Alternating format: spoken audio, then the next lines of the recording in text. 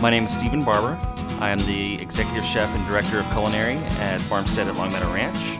My name's Kip Ramsey. I'm the farm-to-table manager and sous chef here at Long Meadow Ranch Farmstead Restaurant. This dish we did was American lamb T-bone chops. We start out with a marinade of smoked paprika, a little oregano, and garlic. We marinate them for about 6 hours. Right now we have beautiful eggplant, early grilled tomatoes, and torpedo onions coming from the garden. Got them together with a little salsa verde. They went on the grill along with the T-bones. Again, we're looking for medium rare on the lamb. Those were on the grill for probably 8 to 10 minutes. I enjoy the T-bone personally more.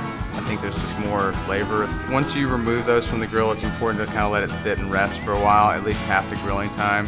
In the meantime, we toss the vegetables back with the salsa verde. And we top off the tomatoes with a little bit of pecan dukkah. American lamb T-bone chops served with grilled eggplant and some slow-cooked tomatoes, and one of my favorite summer accompaniments, grilled onion salsa verde.